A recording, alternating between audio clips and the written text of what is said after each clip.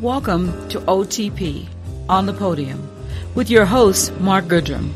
His guest today is a musician, composer, graphic artist, and educator, Kathy Dee Saville, and now OTP.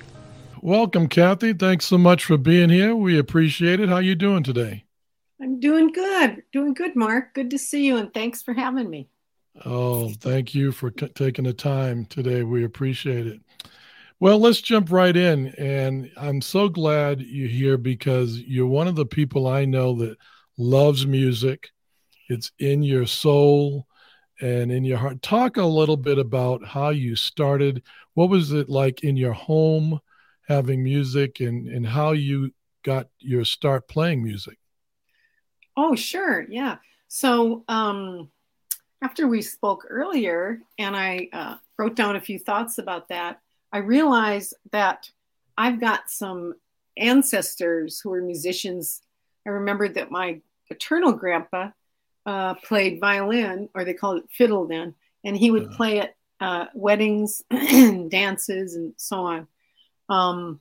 And then my maternal grandmother taught piano lessons, and she was such a good musician that she was sent to a music school for girls, which in those days was unheard of and, you know, quite different. So, and then when I was a kid, we always had LPs. My folks had a lot of LPs, and we had a big old upright piano. My mother played piano, and I was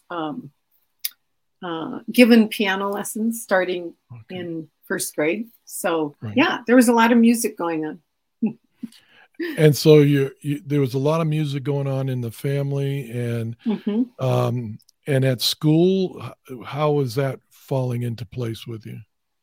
Yeah, well, I was fortunate to attend a private school that basically would have now be called like probably a music charter school. It was it was a parochial school where they really focused on music, and so I had 8 years of everything you could think of. Intensive vocal, choir. I learned to read music. We sang in the choir, you know, and we competed. Now, where was this at? Where was this at? It was in a small town in northern Iowa where I grew up. Okay. And that's where I got my music education, and it was fantastic, really.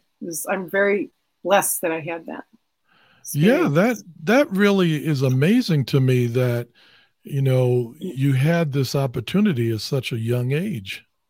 And it was just this tiny little town in the middle of nowhere. And also I played organ in the church, and which was not exactly my, you know, first choice, but I was very strongly recommended for the job.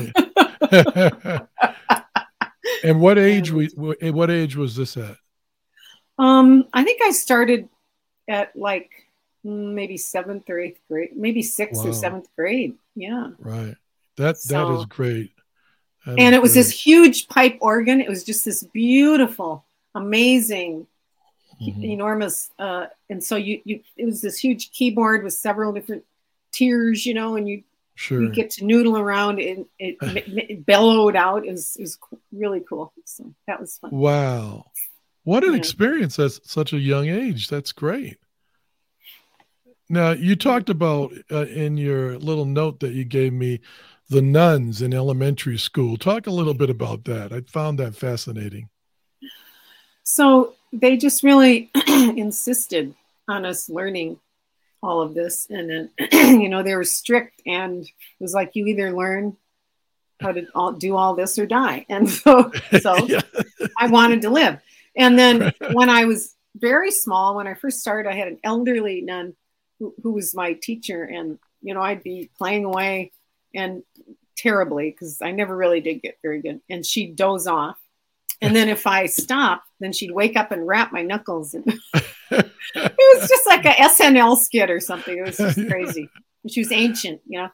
But yeah, they really encouraged us, and, you know, in every which way vocal. And, you know, thank God I learned how to read music, because a lot of people can't even read music. Right. And it's a real gift to be able to do that. So, so, and do you think at that point in your life that you knew at such a young age how valuable that music was, or were you just going through life, at a young age, doing, like you said, doing what the nuns told you to do? Yes, I'd have to agree with that. And it was just life. It was just what I did, what we did. And so I didn't think it was anything unusual. Right. Talk to us a little bit about your transition to go to guitar. How did that happen?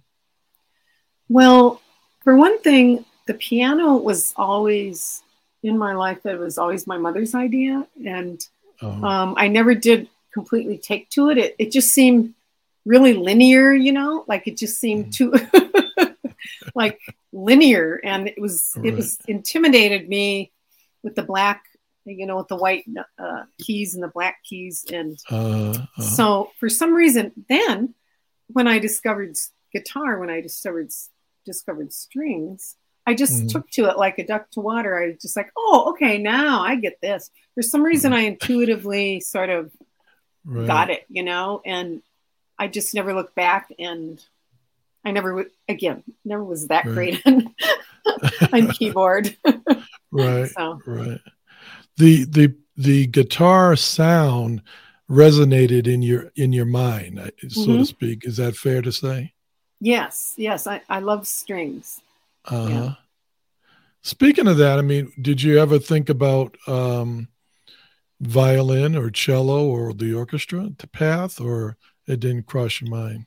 I never did, Mark, and I never looked back. And once I got into guitar, and I felt like I was home, very much, and still am at home with the guitar. And I've never even thought about looking at another instrument. And I guess I'm instrument monogamous. But I know other musicians who will be like, oh, you know what? I'm learning how to play mandolin, or I'm learning. Yeah. And I'm always like, wow, that is really admirable, because I don't think I could easily. I mean, I've fooled around with mandolin and, auto harp and some other stringed things, but nothing. Yeah. Well, it's never too late. True. Yeah. True. Yeah. Don't say that too loud. My guitar's right behind me. She might hear you. I know how you feel. Now let's get into your process. You've written music. You're also a great artist, visual artist. There. Talk about you writing your lyrics and your process with that. Yes. So. As far as like writing a song, like how it happens is, I just feel like, as most of us are, I'm constantly processing emotions and impressions of the world around me and memories and making associations. And somehow that just comes together sometimes. And like, I just wrote a little Christmas ditty, a little song, and how I wrote that, I woke up and I had the lyrics in my head. Wow. Yeah. And so I scribble it down really quick, and that's usually how it happens, Mark. It's, I just start to kind of download, this little verse, like, little rhyme, little rhyme about something.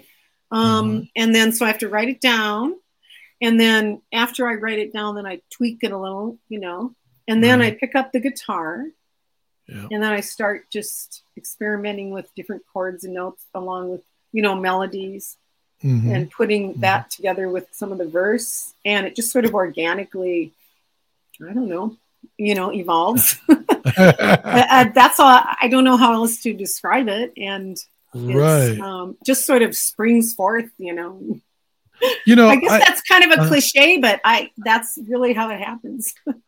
Because I find that fascinating for, I mean, I've written a couple of pieces for me, but I never really got into that aspect of composing and so forth. So I would like to, paint a picture, pardon the pun, of for our listeners to get an idea of how one comes through that process. And so for you to get inspired by something in your life with the lyrics, and then to transfer that musically. And we all know that in life, there are some people that will have someone else that will put the instrumental part to the lyrics. Mm-hmm. But you do that both there. I find it really a great talent to do that, and then have this element to come out and give joy to people through their ears. That's great. I think that's really an outstanding talent for you to be able to do. Well, thank you. And I have often thought about this, and I don't even know if I can take credit for this because it's just something that comes naturally. That I'm not even sure I earned it. Like I didn't go and take classes or study, or some people just bust their butts to learn how to write a song or learn how to write poetry, which is really what I'm doing. I write poetry, verse, and then it comes to me, and then I put it to music. And I think it probably has to do with, it's just based on the whole foundation of music and musical education I've had my life. And well, it's also, don't you think, you're tapping into your emotions? Yes. Yeah. I mean, and that's definitely, that is really, I mean, not to get too dramatic about it, but that's deep, because some of us as human beings, I mean, some of us try to hide our emotions. They don't want to really be honest with our emotions about various things, because it can be happy, it can be sad. I mean, I do address, like, for example, when my mom passed away, I wrote a piece to play on the sax at her celebration of life. So, that's a very personal task that you're doing. And the other part of your life, talk about, that's a nice way to get into your other part of your life, of you're a graphic artist. You paint, and talk about that. Is that process so much different than your musical side? I've given this a lot of thought, Mark, and I don't know what to say. It's just two different things. They're so different. And Come on now, Kathy, you're on a podcast. You have to lay it all out. I'm trying to act very, authoritative, but I just, and also I haven't ever combined the two, really. People have suggested, why don't you do something to combine your art and your music, and do some sort of, maybe a performance thing. And it just hasn't really gelled, because to me, they're kind of two different things. Okay. I think that, for instance, I don't just go, I'm going to sit down and write a song today. I never do that. Right. I'm like, it comes from somewhere else. But like with painting, you have the freedom to say, I think I'm going to get out my, paints and canvas and what else, and just, I'm going to paint today, and I'm going to, and you might have an idea, but it's a very different process, because you're using your hands with a paintbrush or with a pencil, and it's more it's visual. Sure. Yeah. And so that's a very different type of thing. And then there's different guidelines for that, and then you're working with color, and with dimension and visual, constructs that that you're not using in music. Music is entirely, emotional and audio. And like, for instance, I don't write my music down ever. I, like some people write it they score it, Sure. I don't do that. I write the lyrics. I type up or write the lyrics. Then I work out the chords, and then I go back and I write the chord, like A, or E minor, and so on above whatever lyric I'm Right. going to change to that chord. Right. So it's in that way, you know, it's not even that visual that I would write down like the notes or whatever, or score it. Because people say, oh, can I have a score of your song? I don't know. No, just listen. Right. Yeah. So make a copy. Yeah. And I think, but both of them, both art forms spring from, you know, expressing, I think, emotions and an interior life that most people have. But as you say, Mark, some people are not comfortable with expressing their emotions or innermost thoughts or impressions. And I guess maybe that's the difference, because artists and musicians have given themselves permission to do that and to express it into an art form. And like I personally don't care. I don't have any skin in the game if somebody doesn't like my songs or my music. I don't care. I do it for myself. Right. Yes. Now that's a great way to move into that next area, because that is that personal connection relationship that you have with your music and your art, of course, your visual art. You like you said, you're not saying, okay, I've got to bring in a paycheck at the end of the month with this. So you're doing it pure for the love of the feeling of sharing that music, sharing that art with the people that see, but also for yourself. Is that a fair statement? Yes, that's just about sums it up. Okay, yeah, and you know, I just think that is the essence of true music. We do have the audience listening and appreciative by showing and clapping and so forth, dancing and with the music and so forth. But to have someone saying, okay, this is how I feel, and laying it out there. You also, how do you feel about, you know, you're taking that chance, you know, you put it out there on a YouTube video, and putting that emotion on your sleeve. How do you feel about that? I guess I'm not too concerned about it.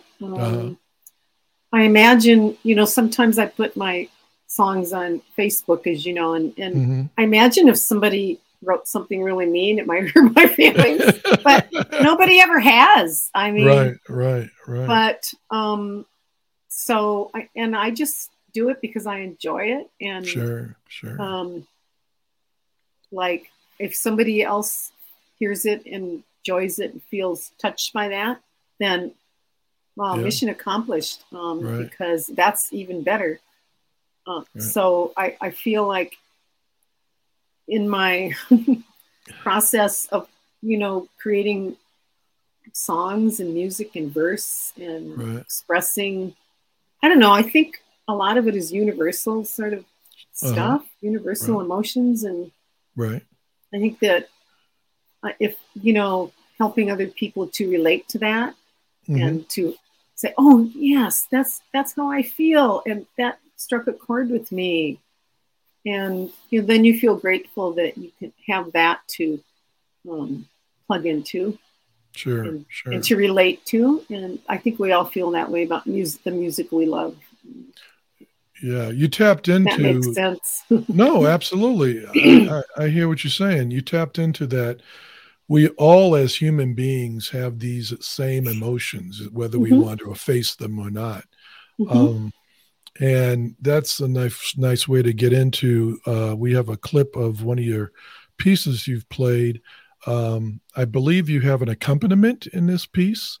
You want to talk? Let me play it for you, and you can set it up here and talk about it. So let me play it for you first. Lonnie was a friend of mine, a twinkle in his eyes. Played the banjo old-timey and always cracking wise. Lonnie used to wear a grin while he sang and played.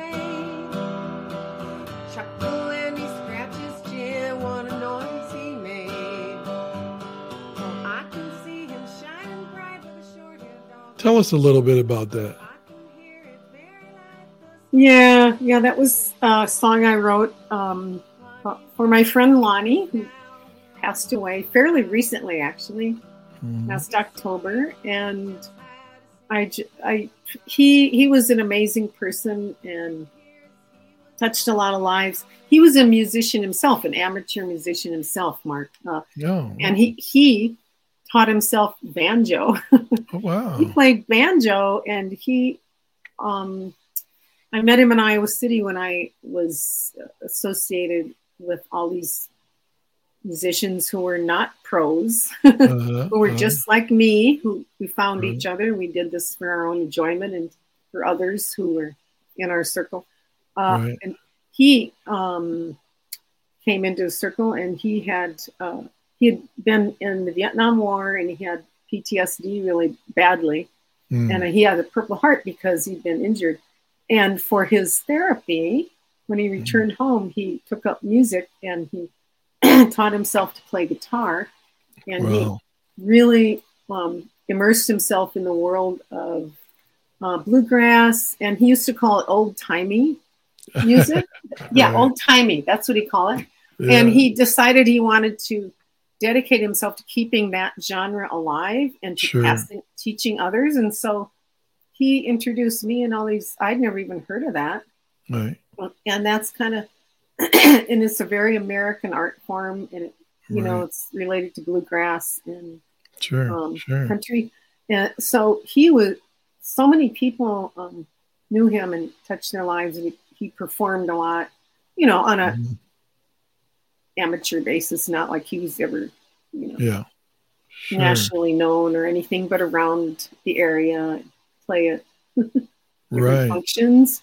He even made a few music CDs that he self-produced. Anyway, so long story short, he just really touched my life and touched my heart, and so I wrote this song about him, and it just sort of came to me.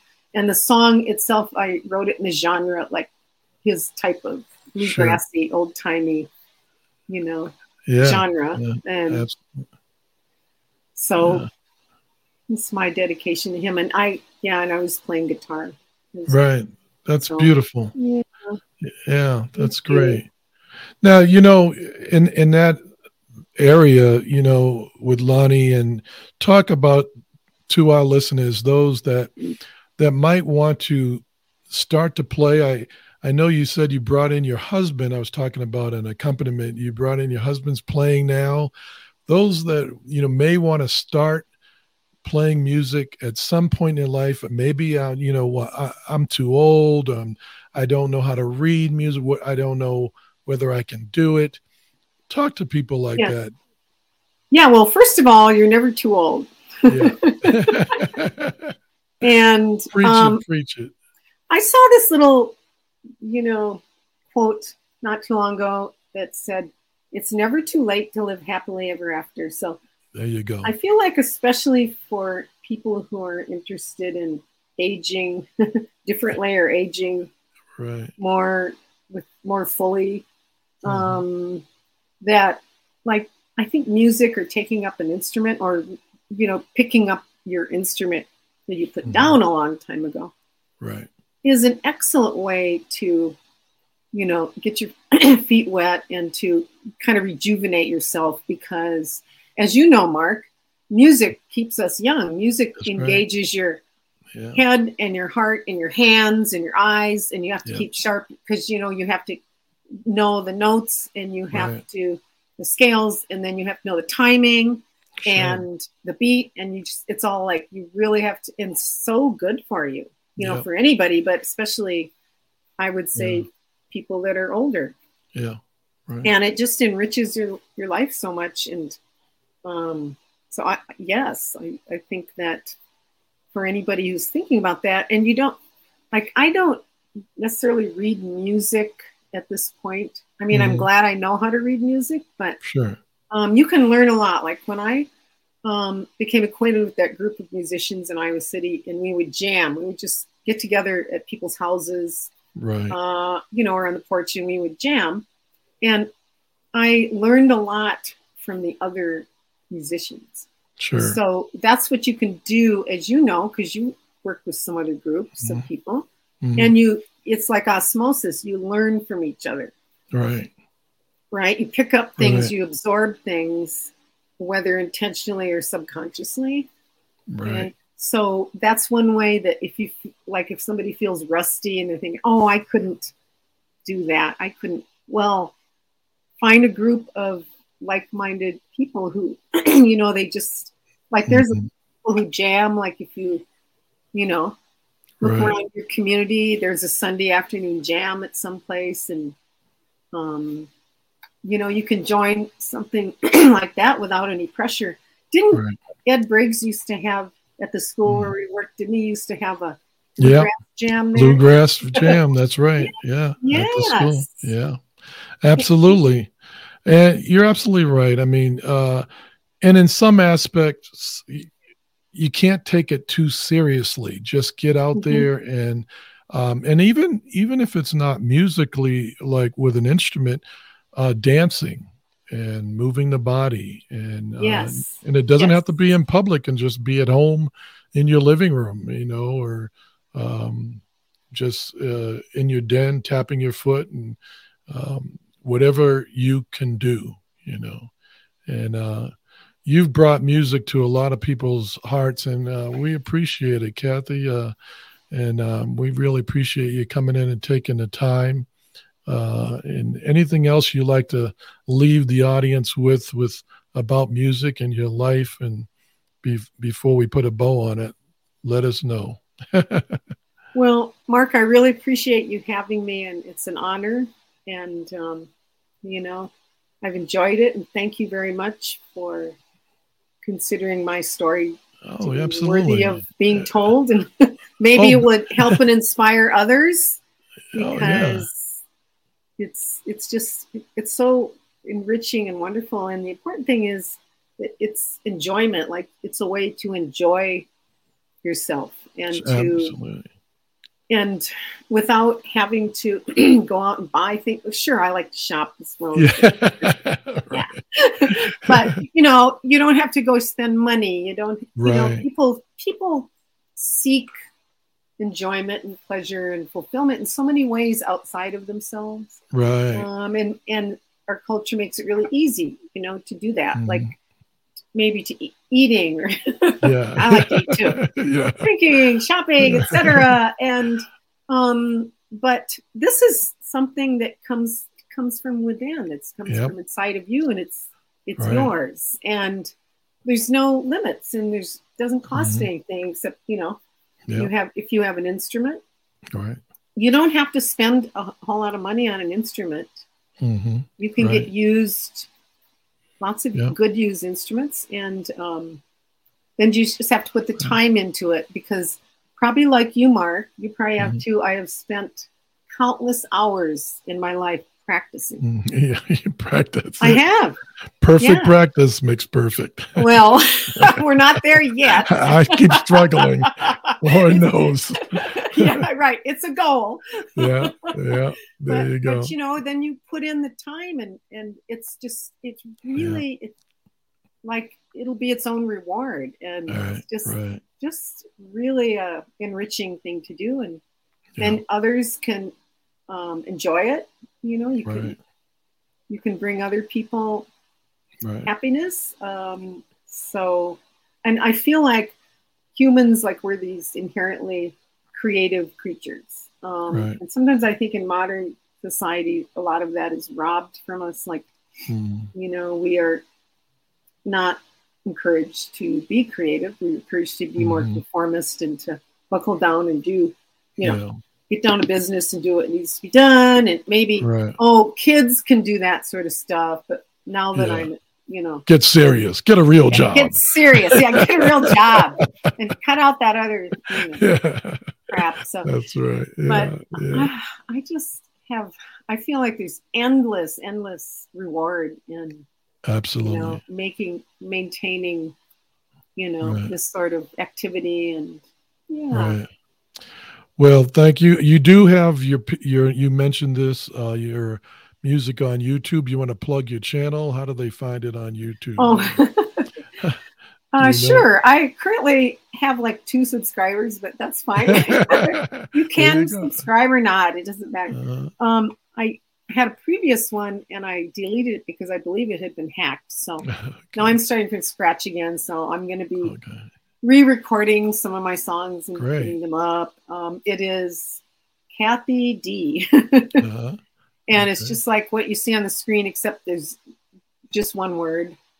Okay. So it's Kathy and D-E-E, not just the letter D for those listeners. Kathy D, and it's a capital Kathy and then capital D-E-E, but it's all one word. All one word. Got it. And believe it or not, there's several other Kathy D's out there, and there's a couple of people that are musicians. Oh, there you go. But they're not me, but you have to sift through a lot of stuff on YouTube and, Right. But anyway, thank you very much. And I appreciate it, Mark. Thank you. We do appreciate it. You can find this podcast at any of your podcast platforms. And we appreciate you taking the time and listening to it today. With that, going out, and let's try to play all the right notes. You've been listening to The Podium. If you would like to be a guest on The Podium, email the show at onthe-podium2@gmail.com. That's ONTHEPODIUM TOO @gmail.com.